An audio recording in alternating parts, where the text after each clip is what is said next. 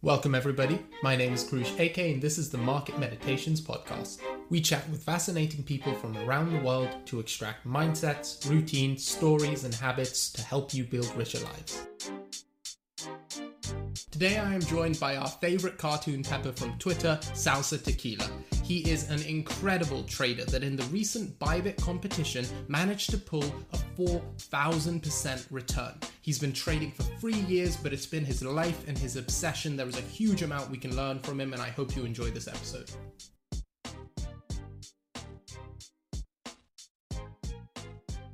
Hey Salsa. Hey, what's up, man? Nothing much. I'm just looking forward to this conversation with you. Thanks a lot for joining me. Thank you for having me on the podcast. I've been on a few lately and I kind of enjoy them. So very curious to see what comes out of this and happy to be here. Yeah, I mean, you've been really popular recently since you managed to win that competition.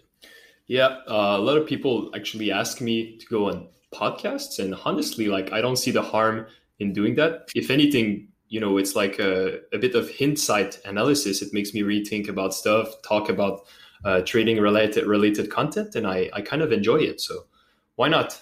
That's interesting you say that because I always feel almost selfish. It's an interesting dynamic, the podcast, when a guest comes on, such as yourself, who's proven so much trading success. As a trader, for me, that's like a privilege to have you come on and talk. It's interesting to hear that you also benefit quite a lot from the process, not just the exposure. Yeah, I mean, it's like I literally talk about the subject that I like. It's kind of enjoyable. It's like a 1-hour conversation when you just speak of trading.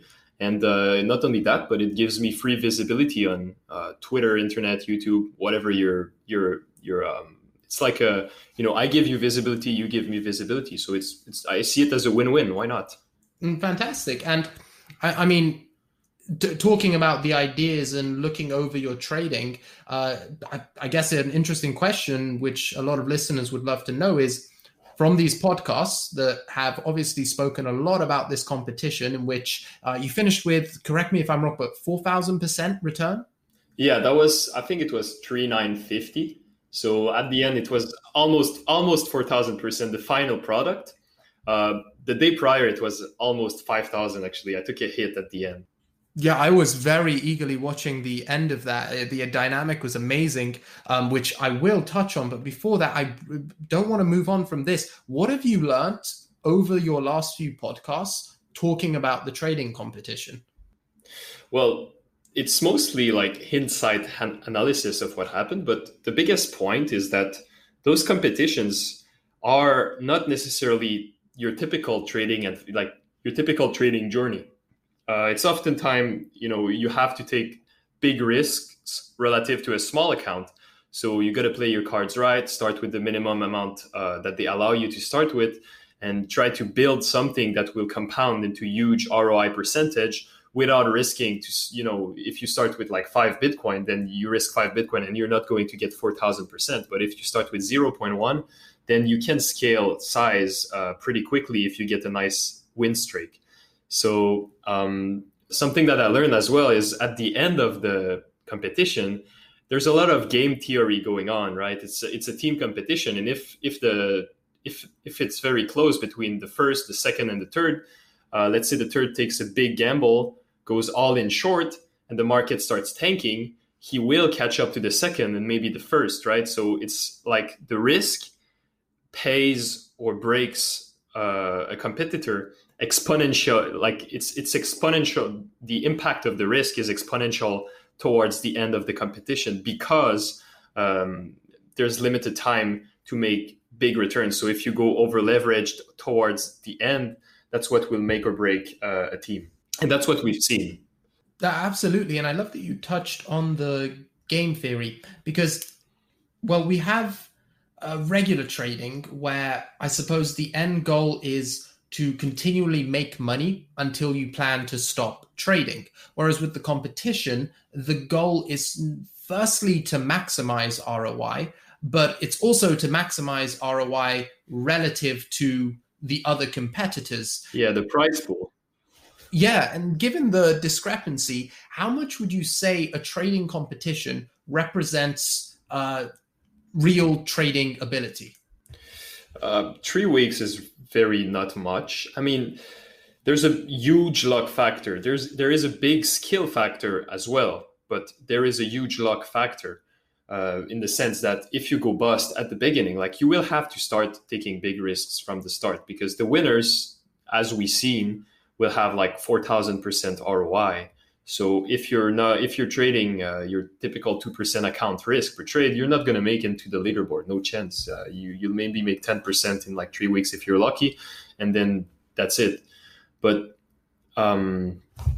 basically, you have to take huge risks, and when you're trading, in reality, you're not going to risk that much relative to your account. You want to be as consistent as possible.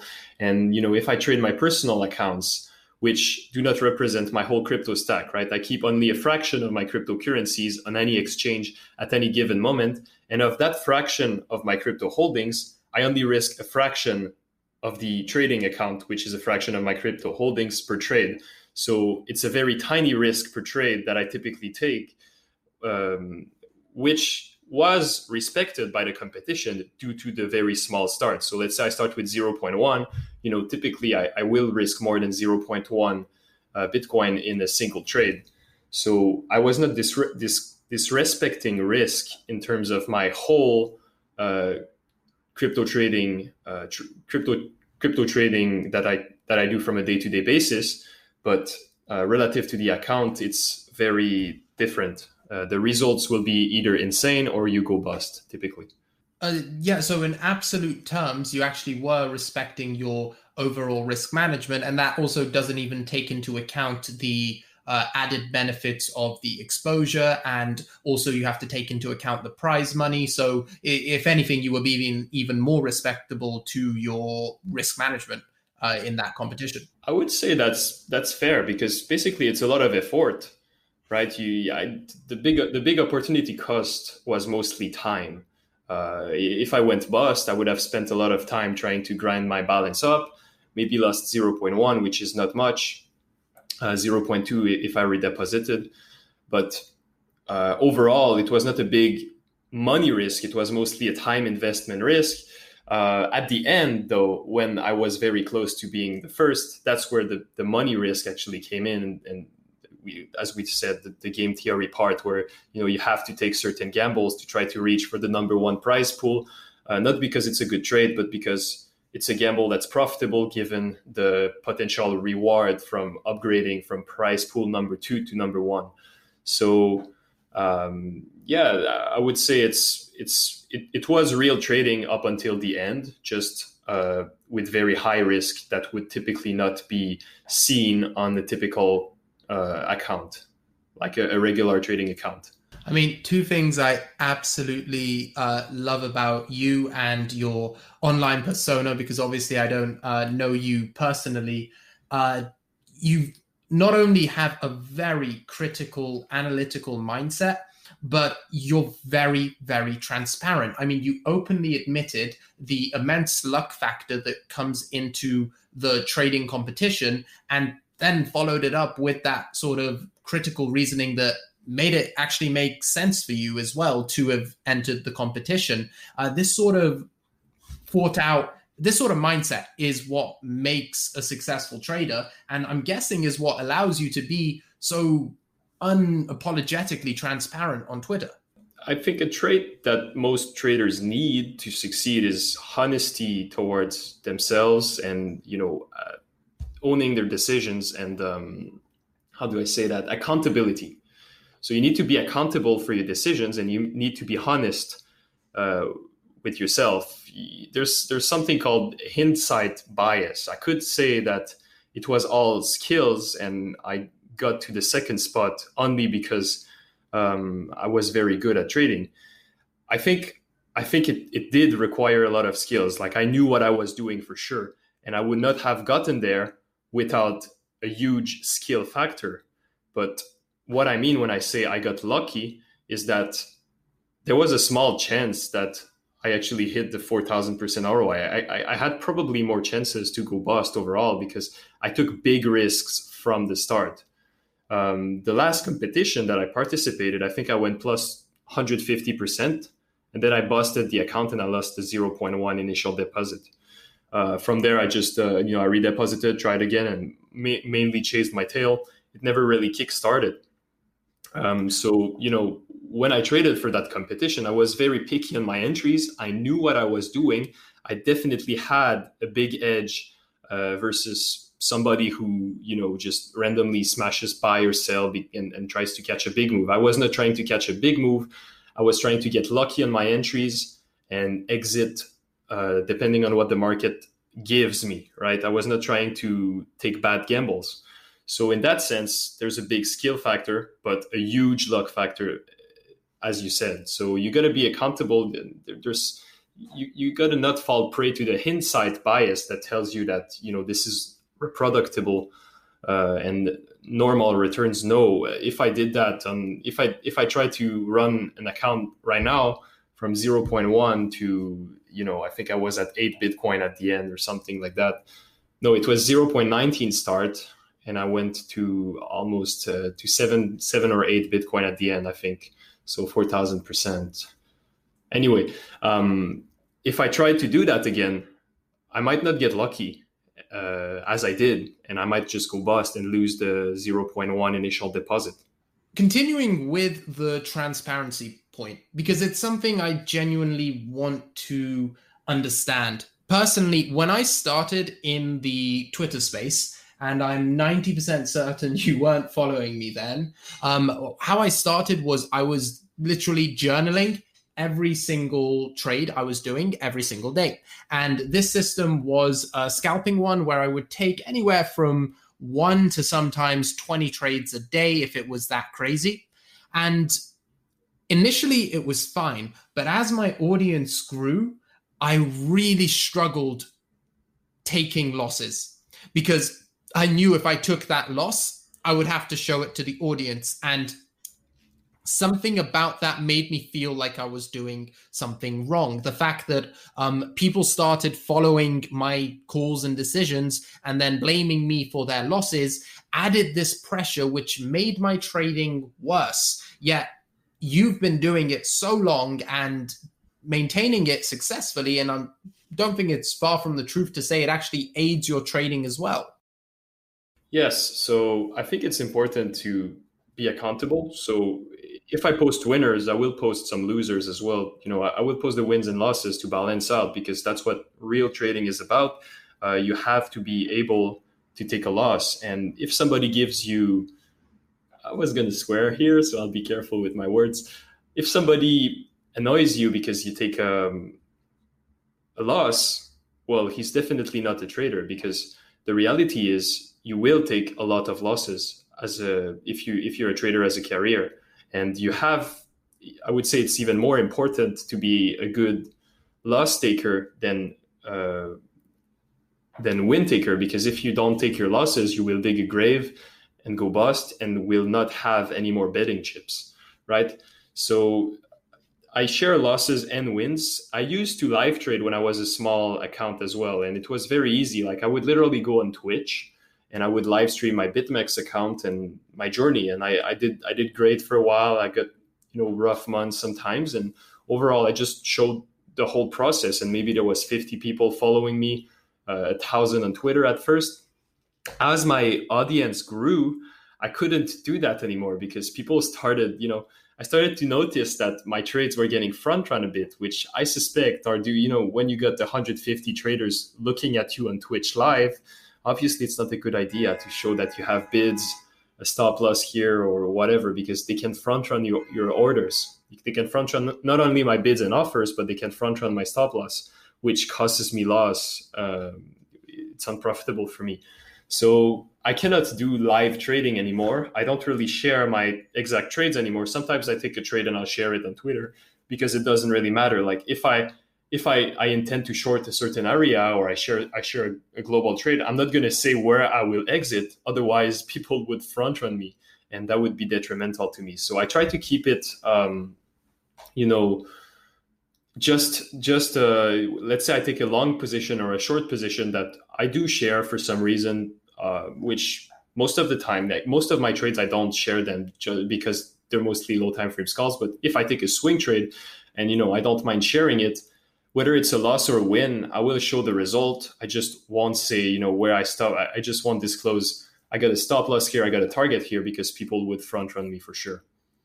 Uh, Now, while I've never done live trading, I this could be incorrect, but I feel liquidity aside, as you scale up position size, especially once you start getting past, say, the 500K mark, it that sort of front running feels like it's happening a lot more often. You feel like it's harder to get your orders filled, but not from a liquidity. That's a different kind of front running, right? We were talking about let's say you post a trade on Twitter, people will front run you from your Twitter audience. You're talking about, let's say you post a 500 mil bid, like let's say you post 1 million orders on the offer on Bybit at a certain price. People will see it directly in the order book and start front running you, so it's tough to fill it, correct? Yes, and I was wondering, because I've seen you've scaled up hard now, that you've gone to a level which I don't take my trading to, because trading is not my sole income, and I not only does the stress get higher once I exceed that sort of position size, but also it gets a lot more difficult. It almost feels like I have less of an edge, and it's harder to make percentage relative gains once I scale up past that. So something that's for sure true is size. People think that size is that magical gift that helps you trade with a better, like gives you an advantage, but it's actually a hindrance most of the time. Because if you think it in terms of downside potential, if you're trapped with some size, it's very tough to exit. Let's say not only that, but it's tough to enter efficiently. So my sweet spot for scalping on Bybit, I used to say it's below 300K. So anything above 300K starts, eating a bit on my edge. I would say I'm very comfortable with anything 1 million or below. If I start going higher, I have to scale with a lot of orders. So I need a very good reason to enter. It's not going to be, it's going to cost me if I get stuck offside, because there's not only the initial risk definition that on paper often looks pretty good, right? Let's say you take a $50 stop or invalidation, and you're stuck with 2 million and you have to cut at your $50 invalidation. You're going to get slipped for a couple dollars, depending on the kind of impulse we get, and you're going to pay a lot of fees. So the market fees, as well as the slippage, makes your risk much bigger if you use tight invalidations. So when I play tight ranges, I'd say any size that's above 1 million, it gets really sketchy.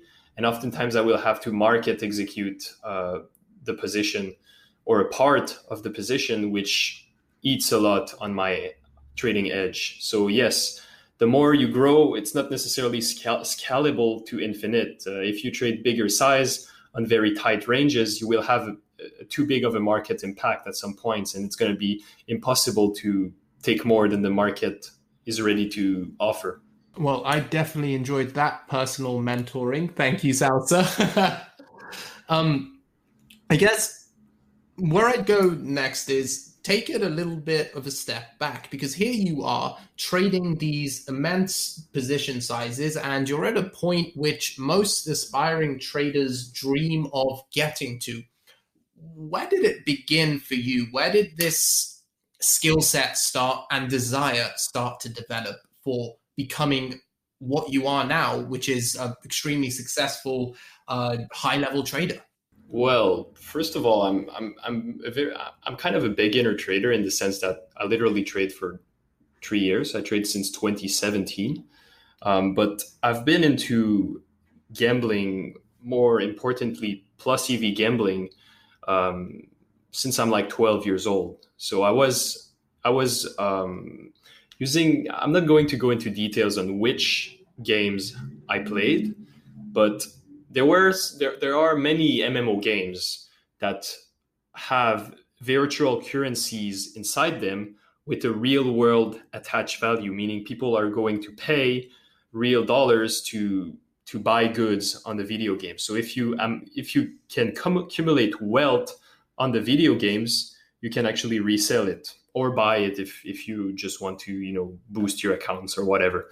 So I was doing MMO gambling on certain video games, and I've been doing that since I was 12. So I had kind of a background into the ups and down roller coaster, risk management, bankroll management. Even if you have, I learned many lessons where I went from very little. I was good at those kind of games. There was many variations through the years, but I remember when I was in high school, I think there was one up and down that hurt me a lot. I think it was so basically it started. I had 10 grand at the time, and I had a huge win streak in a month. In high school? Yeah. So maybe in high school, I made, I don't know, 40 grands in 3 months, which was insane for me.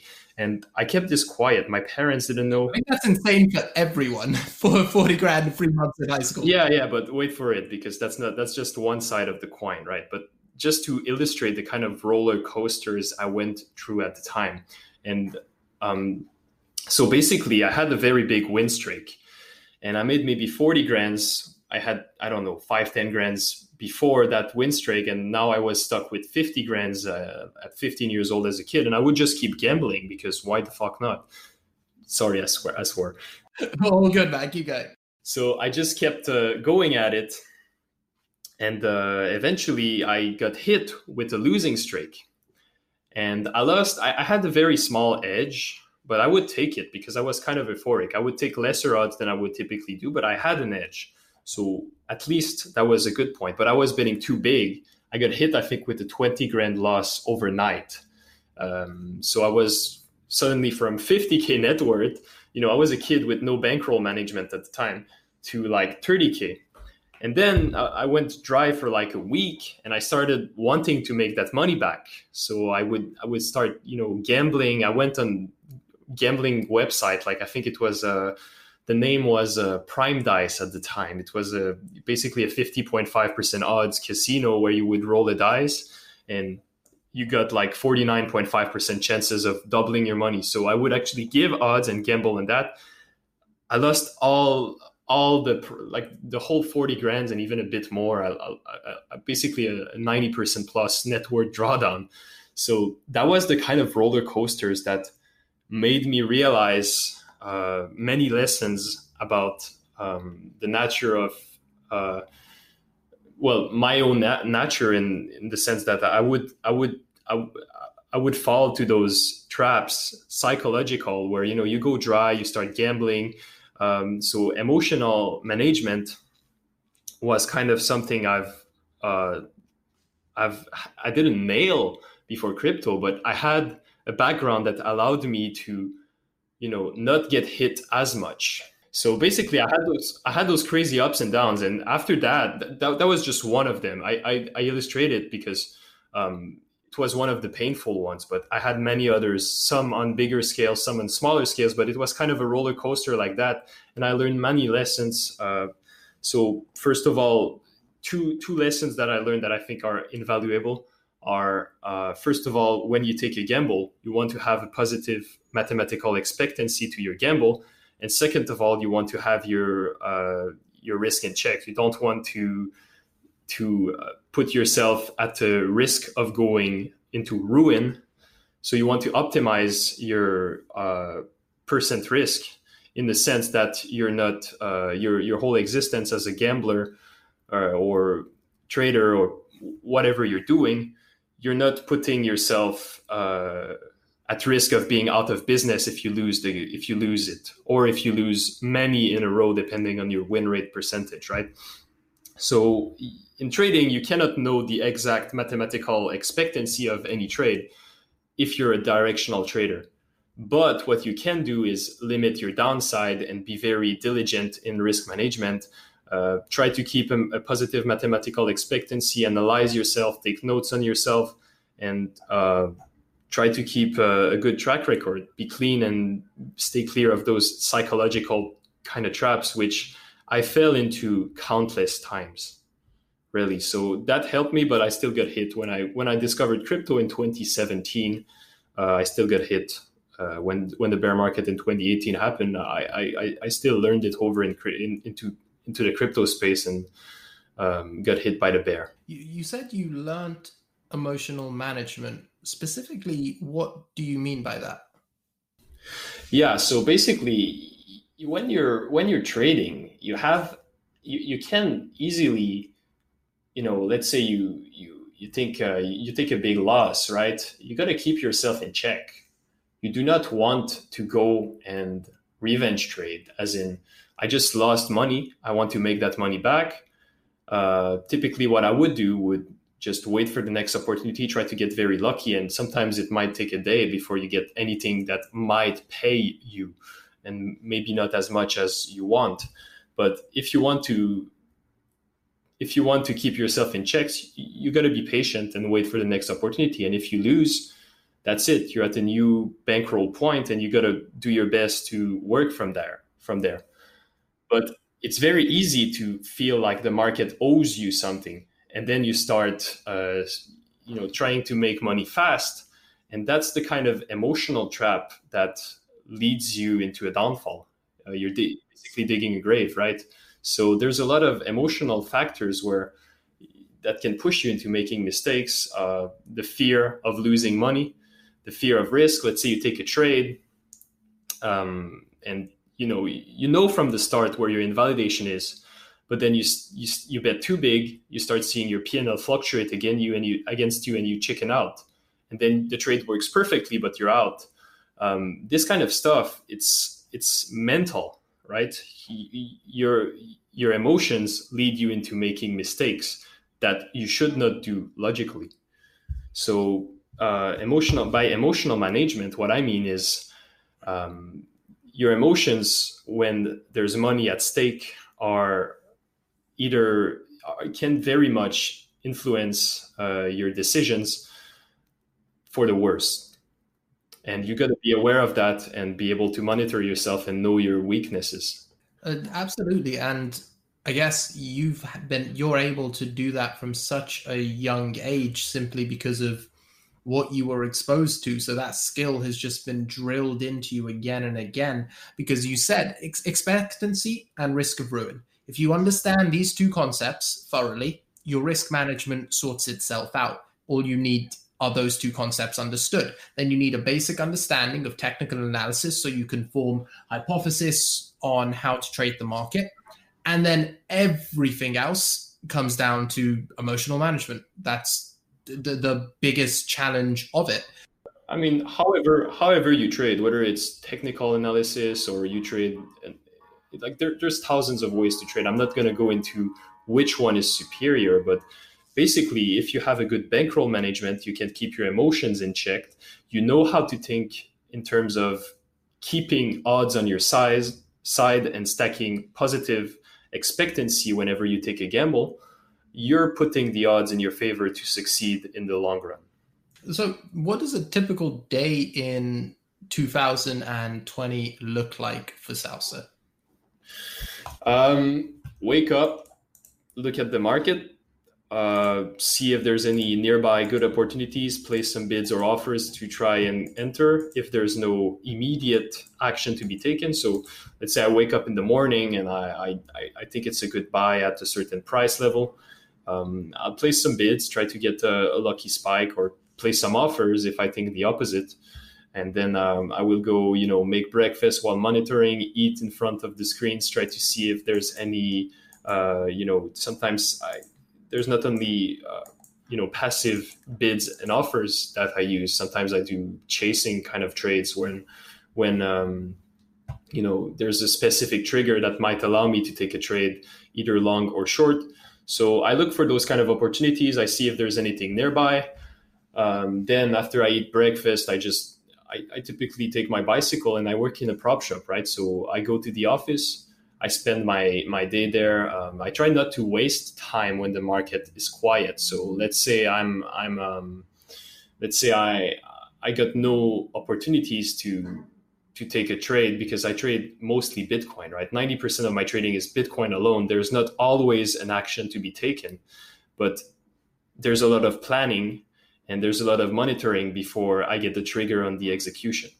So if there's really nothing, what I'll do is I'll either work on statistical work. Let's say I've got ideas to test. I want to investigate new tools, possible trading edges. For example, there's a friend of mine who sent me an ExoChart subscription. It's a platform that allows you to do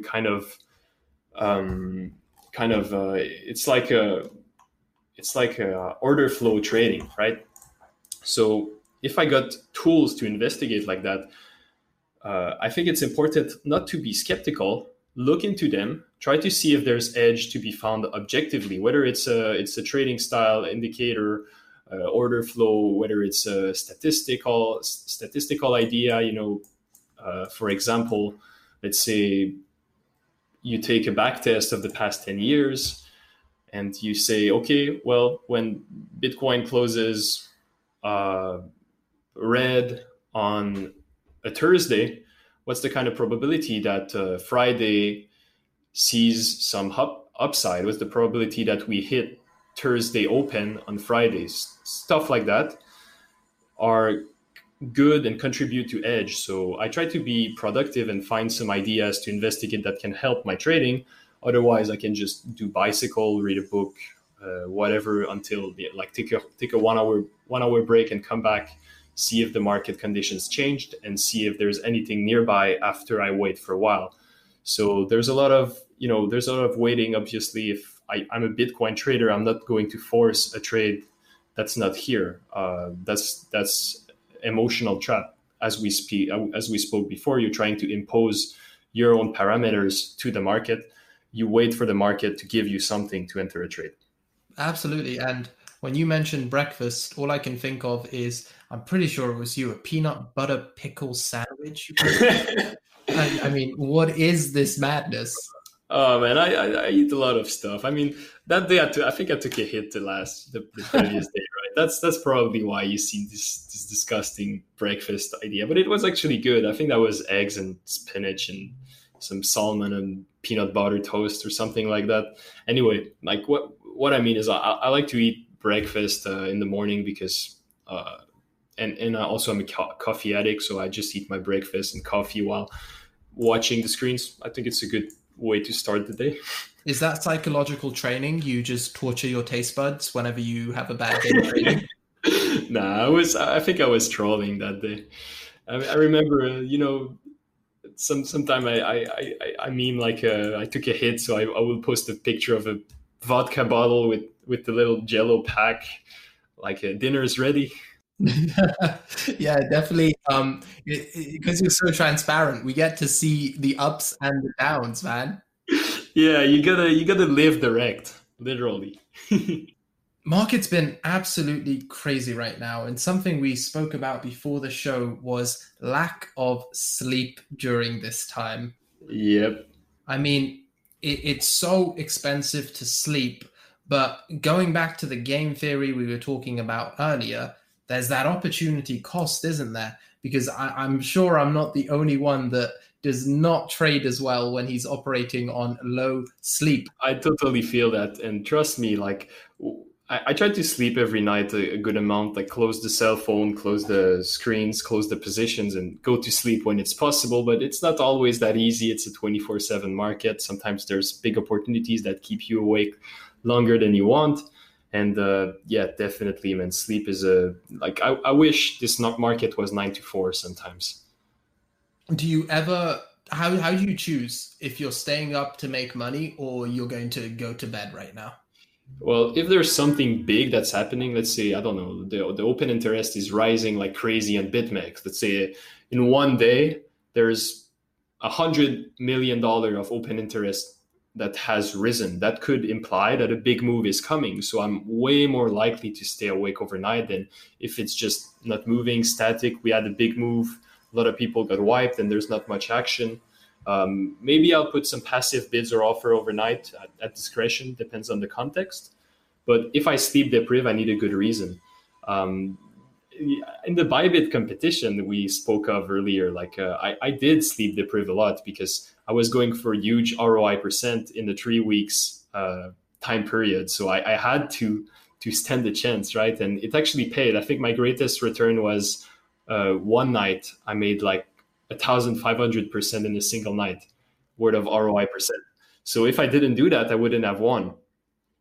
In that sense, it was kind of an incentive to sleep deprived because of that competition context. But in general, it's very unhealthy, and it really gets to you if you sleep deprive every day. So I don't like to do that. I like to get at least 5 to 8 hours of sleep a night. I try to get. How long does this journey continue for Salsa? I mean, what's the end goal with trading? Where is this taking you? I like to. I don't really. That's the hard question, because the way I view it is kind of a prison. It's never enough, right? Like, you trade because you like to trade and you want to trade and you want to trade more, you want to grow more. And the more you grow as a trader, the more the opportunity cost of stopping grows with you, right? So let's say I stopped. I don't really see the end of it in that regards. I don't have a monetary goal, financial freedom, or whatnot. I just it's kind of a passion. My brains is always thinking of it, and I'm always into that kind of uh, grind mindset, if you will. It's excruciating at times because it literally keeps me awake at night at some times. It's not necessarily the healthiest. I don't know if it's passion or addiction the right word, but yeah, like I don't really have a specific goal aside from growing as a trader. I've only been doing this for 3 years, so I don't like to limit myself to some goals. I'm just going to try to keep improving, stay humble, and not get cocky, right? Because I don't know everything. I'm wrong often, and I have very little experience. I work with some guys who trades for decades, and I'm here for what, 3 years? I don't know shit in comparison, right? So I think there's a lot that I have to learn, and there's a lot of potential, and I don't really know where this is going to lead me, honestly. I forget how young you are sometimes because you're just, to me, you're that cartoon Pepper, you know? You're that cartoon Pepper trading lots of size. I forget you're actually quite young and just happen to be you may not have as much experience as those traders with decades of experience, but you have a lot of talent. It's like I've been trading since 2017, but it's been my freaking life since 2017. So I do have a lot of experience crypto specific in that regards. I don't think that, even if you traded legacy for 10 years, I do have a good amount of trading experience, maybe not more. Obviously some traders are way more experienced than me, but I think I'm not anymore a beginner at crypto trading. I know what I'm doing, but I'm far from the best trader I can ever be, and I'm far from having learned all the lessons that there is. So I don't think I will. Actually, I don't think any trader, even if you traded for your whole life and you're old, you're probably still learning, because the moment, in my opinion, the moment you think that this thing is easy, it's where I always get humbled and I take the biggest hits. I don't know if you ever played League of Legends, but there was a character on there called Master Yi, and he has this incredible quote, which is, "A true master is an eternal student." And that really is someone who really wants to master a craft. They have to be a student forever because there is no end to it. There's always room to improve. It's an endless fractal, man. It's a freaking prison. But I like it. Really is. And I like it too. That's why I'm here. But I'm comfortable with the level. I no longer have that insane desire to continually scale up, scale up, scale up. Because for me, the main thing is I don't have any more monetary needs that aren't being met. So making more money just doesn't motivate me. And I mean, I see your Twitter feed, like, you're just trading to trade. Like, do you have any monetary goals? Anything you're trying to buy or spend money on with all this time and effort? I'm not a big spender. I think that if I ever spend money, it will be after I paid my taxes in full, because I don't want. I'm like totally afraid of buying, let's say, expensive real estate, and then I realize that I paid my tax, like I have to pay my taxes, and I spent everything in the freaking house, and then I owe money, right? So I'm not very a big spender to begin with. Like I live in an apartment. I don't really like expensive cars, but eventually I'd like to get my own place. Maybe in the next few years. I'm not in a rush to get it. Maybe by the time I'm 25 years old, I'll have my own place, right? I'm 22 right now, so I give myself a few years, trade, have fun around, and I don't know what's going to hit me in the future. It could keep going very, very well.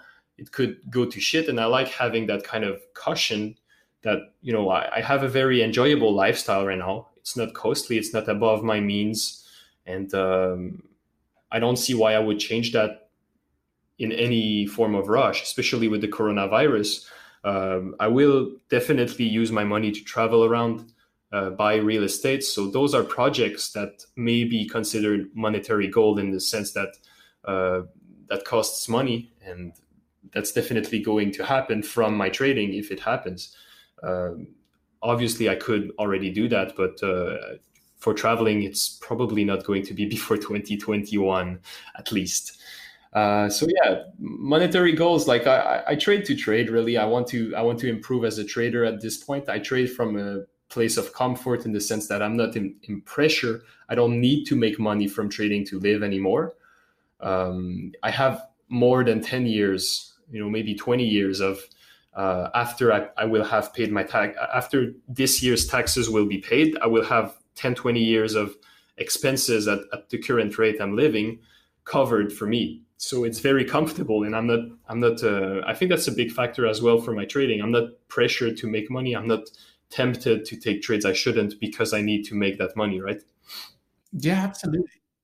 Aside from that, I don't have really financial goal as of now. Maybe in the future I will. You're not materialistic at all.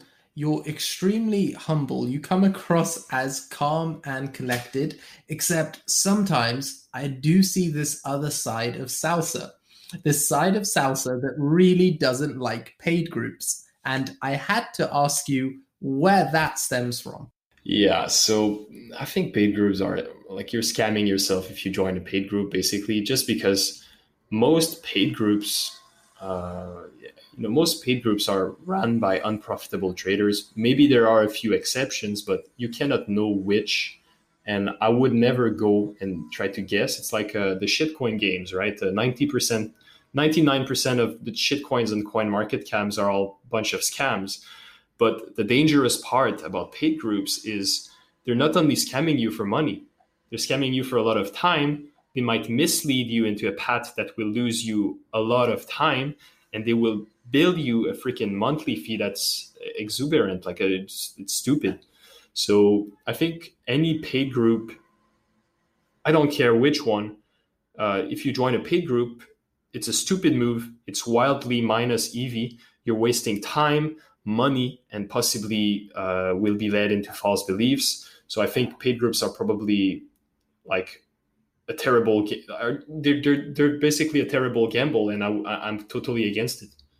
So, how does a new trader start? What's the best way to get into trading? You trade a lot, but first of all, what I always recommend is nail the risk management part. If I knew that from the start, instead of losing for 18 months straight, I maybe would have lost for, I don't know, half of that.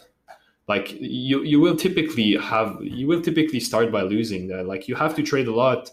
The best way to learn trading is from trading a lot, not just a little bit. Every day you take trades, you keep track of yourself, you keep statistics, everything.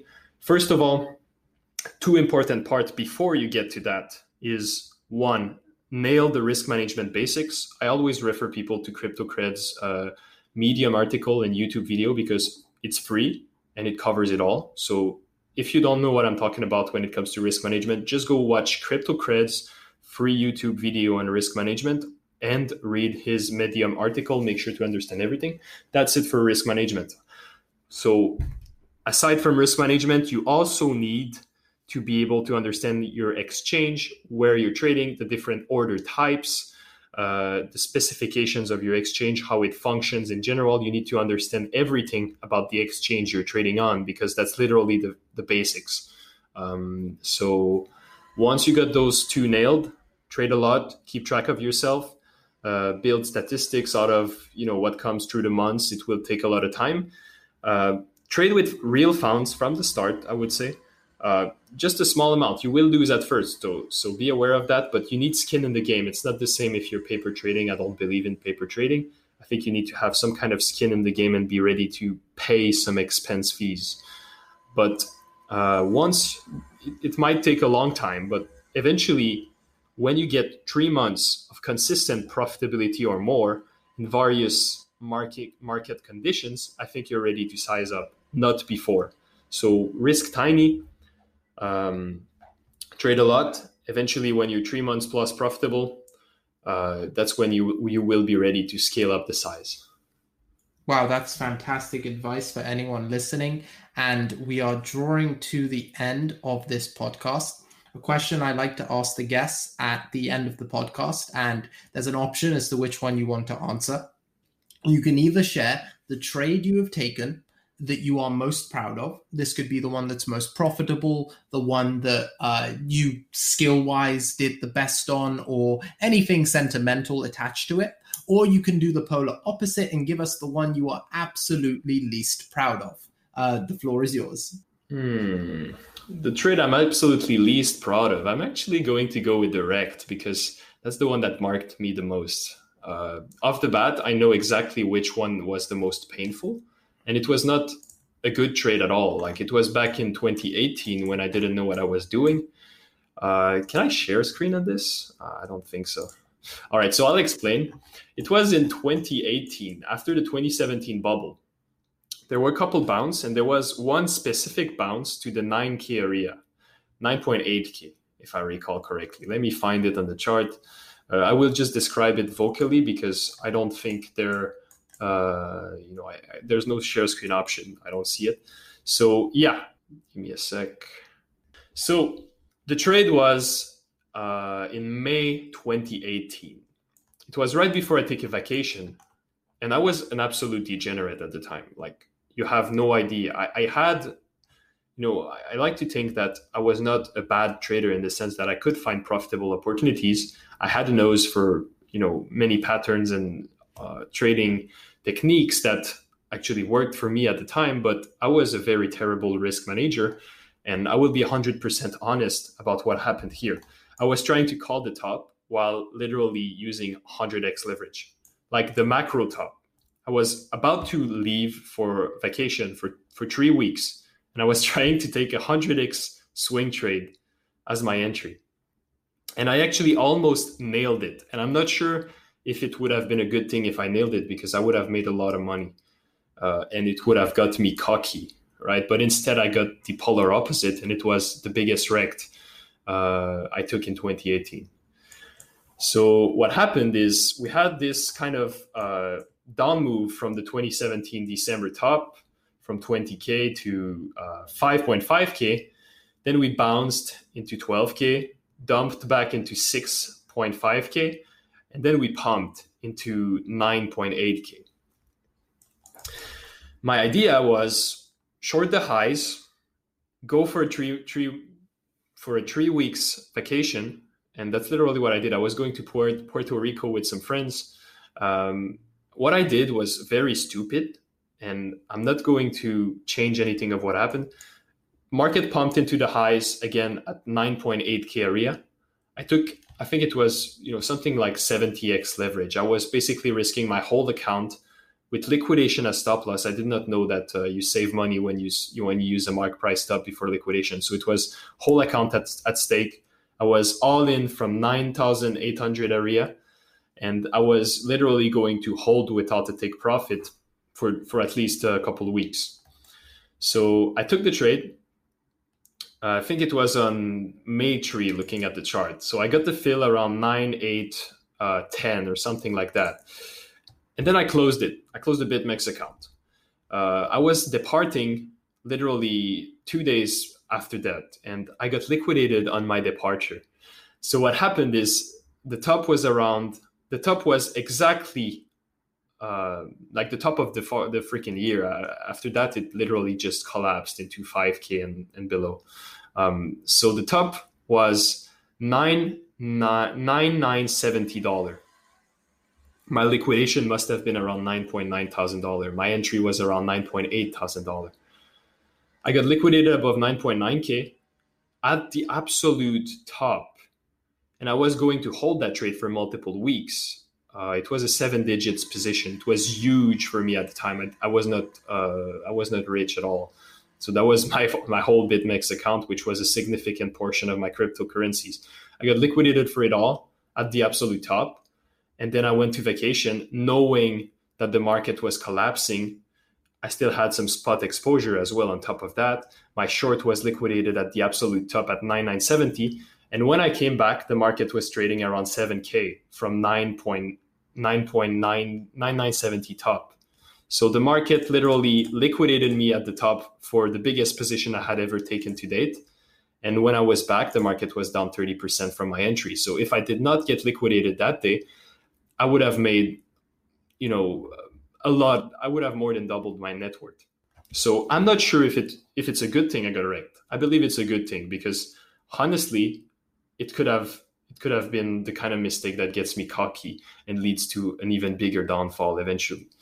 But that was my biggest wrecked ever. My stomach's turning just listening to that story. Yeah, so at least in 2018, that was by far the biggest hit I took because it kept me from enjoying my vacation fully for like a couple of weeks. So that kind of sucked, but that was a great lesson for trading at the very least. That's pretty much the story. I got liquidated for a huge position at the absolute pico top, and I was going to hodl for the whole vacation. What an insane story to end this podcast on. Salsa, thank you so much for your time. And again, sharing that story so transparently, a lot of people can learn from it. And I also agree that it is beneficial that you got wrecked there, because look at where you are now. Clearly trading wasn't going anywhere. So imagine reinforcing a terrible habit like that with a huge 6-figure win. There's no way you would have won with that. Yeah, and I did not even have that kind of money. Like it would have literally made me rich over like while in vacation, and I'm not sure how I would have reacted. So yeah, definitely, like it happened. It's behind me, and I'm pretty happy it happened overall because I don't know what would have happened, and it doesn't matter anymore. Well, Salsa, before we end the podcast, is there anything you'd like to leave our listeners with? Trade safe. Absolutely love it. Thank you so much for your time. Thank you so much for tuning in to another episode of Market Meditation. If you enjoyed yourselves and you learned something here today, do consider subscribing to our newsletter to receive news, analysis, and education directly to your inbox 3 times a week.